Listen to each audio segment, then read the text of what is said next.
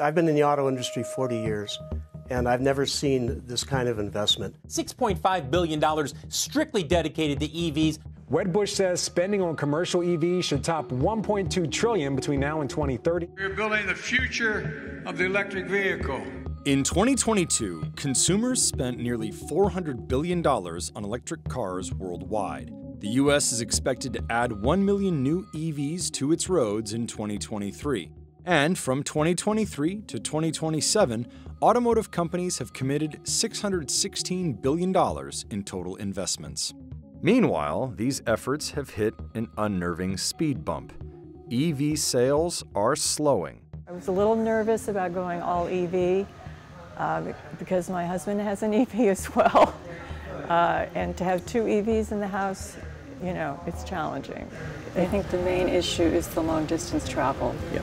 We've been kind of in that situation. You do have to plan. Yes. In August 2023, it took about twice as long to sell an EV in the U.S. as it did the previous January. Gas-burning vehicles were still selling briskly. While slightly more than half of consumers say EVs are the future and will eventually replace combustion engines, less than a third of dealers say so. You have a product that almost every automaker has hinged their future on. The government is really saying, look, we got to go with electrification.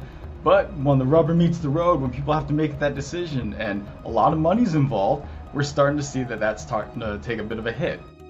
Tesla has slashed prices dramatically. Sales at some EV startups have disappointed, and companies like Ford have ramped up hybrid production as demand for their EVs has leveled off. So what is really going on, and why? And what does it mean for the future?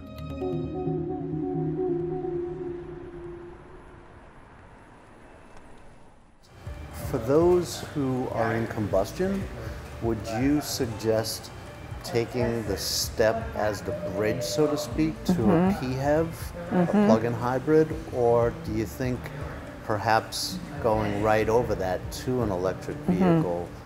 There is a oversupply of electric vehicles in the industry today that is greater than the demand. This is Jeff Iosa.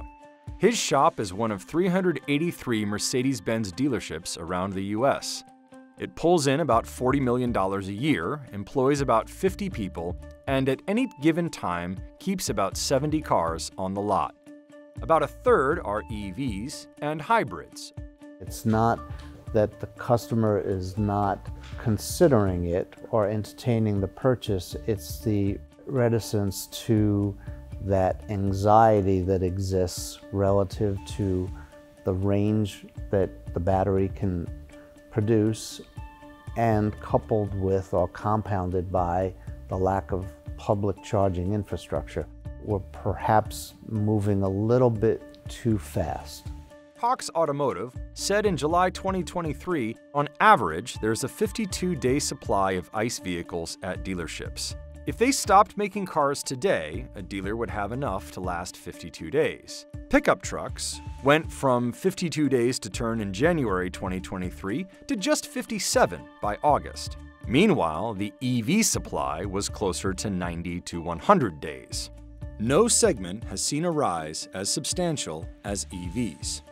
There's definitely a rise in, how long a vehicle is going to sit on a lot. It's just that the EVs are sitting even longer. And the fact that we're seeing it reflected in the used car market as well, that tells us this isn't just like an isolated incident. This is something that is very targeted. Numbers elsewhere suggest enthusiasm for EVs has dampened from a pandemic-era high. In 2021, 86% of U.S. buyers were considering an EV. That number has since fallen to 67% in 2023. In May 2021, Ford opened reservations for its F-150 Lightning, the fully electric version of the most popular vehicle in America. It closed them by the end of the year because the company said it had enough reservations for 3 years' worth of production. But by September 2023, Ford said it was ramping up production of its hybrid F-150 because sales of the Lightning had slowed.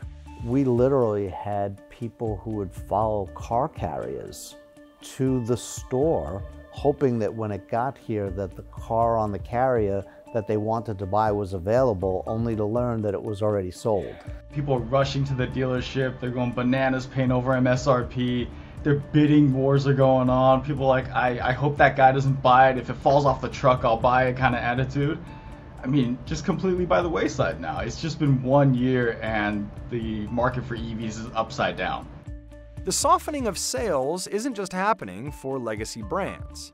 The buzzed-about luxury EV brand Lucid has seen 2 consecutive quarters of weaker than expected demand. Most recently, it delivered 600 fewer of its high-performance, 500-mile range luxury Air sedan than Wall Street had expected in the second quarter of 2023. There are larger economic challenges. Interest rates are up, and so borrowing money is a lot more expensive. Inflation has reduced purchasing power, and supply chains are disrupted. The inflexible nature of the EV supply chain is pressuring OEMs to make EVs despite consumer pullbacks. Then there are the pressures of meeting government mandates.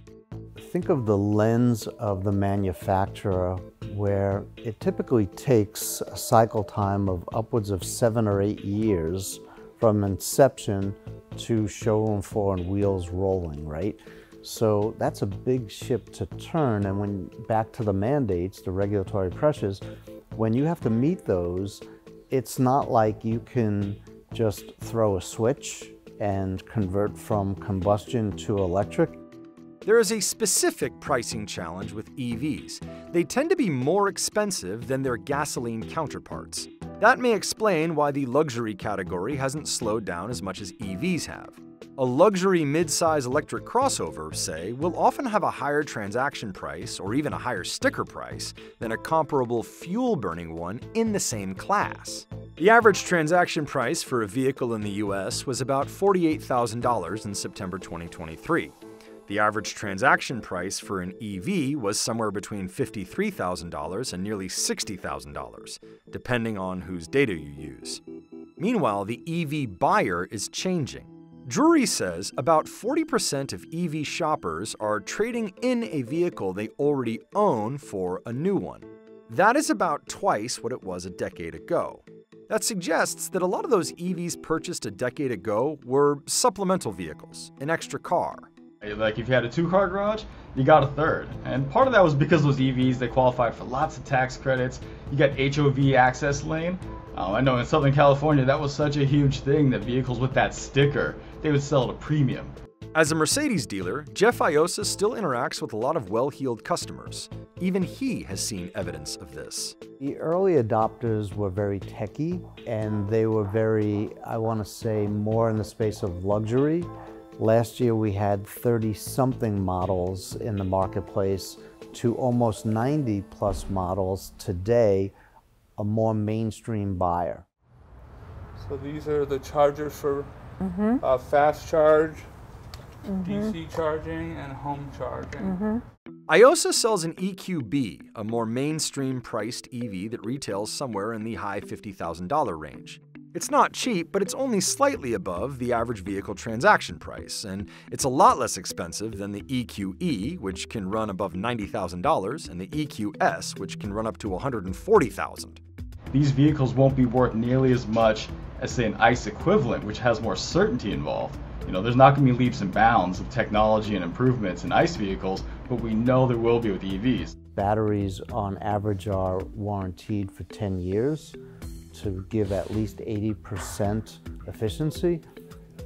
That's not the case with ICE. ICE cars, everybody puts out a good car today, and they last well over 20 years. I think there's an evolving sense of buyer remorse. You see this in televisions, where every 6 to 9 months you feel like the same 52-inch TV is cheaper at Best Buy or pick your location for the same functionality. And, especially now that OEMs are lowering prices. At the end of the second quarter 2023, several automakers announced that they're moving to the Tesla Charging Standard, also known as the North American Charging Standard, or NACS. That means there are vehicles stuck on factory floors with an obsolescing charging outlet. Charging is a sore spot for all types of buyers, whether current, past, or prospective.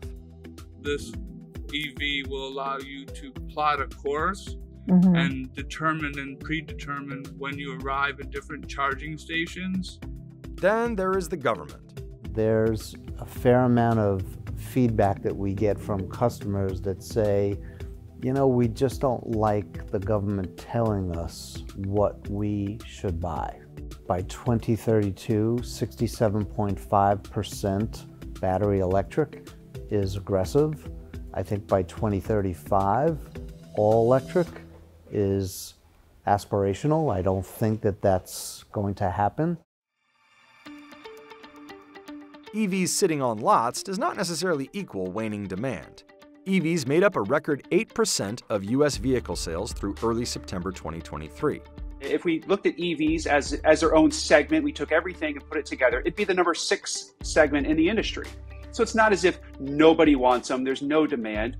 However, there is a tremendous degree of regional variation. While there have always been regional stories in auto, pickup trucks in Texas, luxury cars in the Northeast, EV adoption rates pretty closely track 2 economic metrics: pump prices and home energy rates.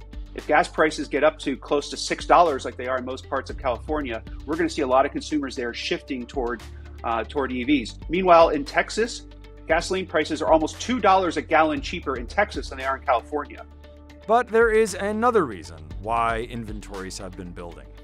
Tesla, which dominates the EV market, has been hacking away at its prices.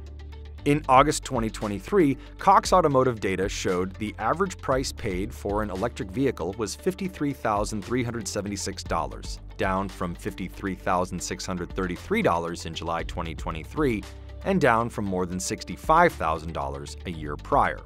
Again, that decline is driven almost entirely by Tesla. In August, Model 3 transaction prices were down 21% year over year, while Model S was down 17%, Model Y dropped 16%, and Model X was down 13%. At the beginning of 2023, the Model S was priced at $104,990, and the Model X was priced at $120,990. By September 15th, the price was $79,990 for the X and $74,990 for the S. It's about 2/3 of all EVs sold are Teslas because their prices are so aggressive. So not only do we have fewer consumers looking for an EV in Q2, we actually saw that those that were, it's very hard to get beyond Tesla with their prices and certainly with their supercharger network to go buy an alternative. It's an unlevel playing field when you have a manufacturer that sells in the space of vertical integration direct to the consumer and not use the franchise system.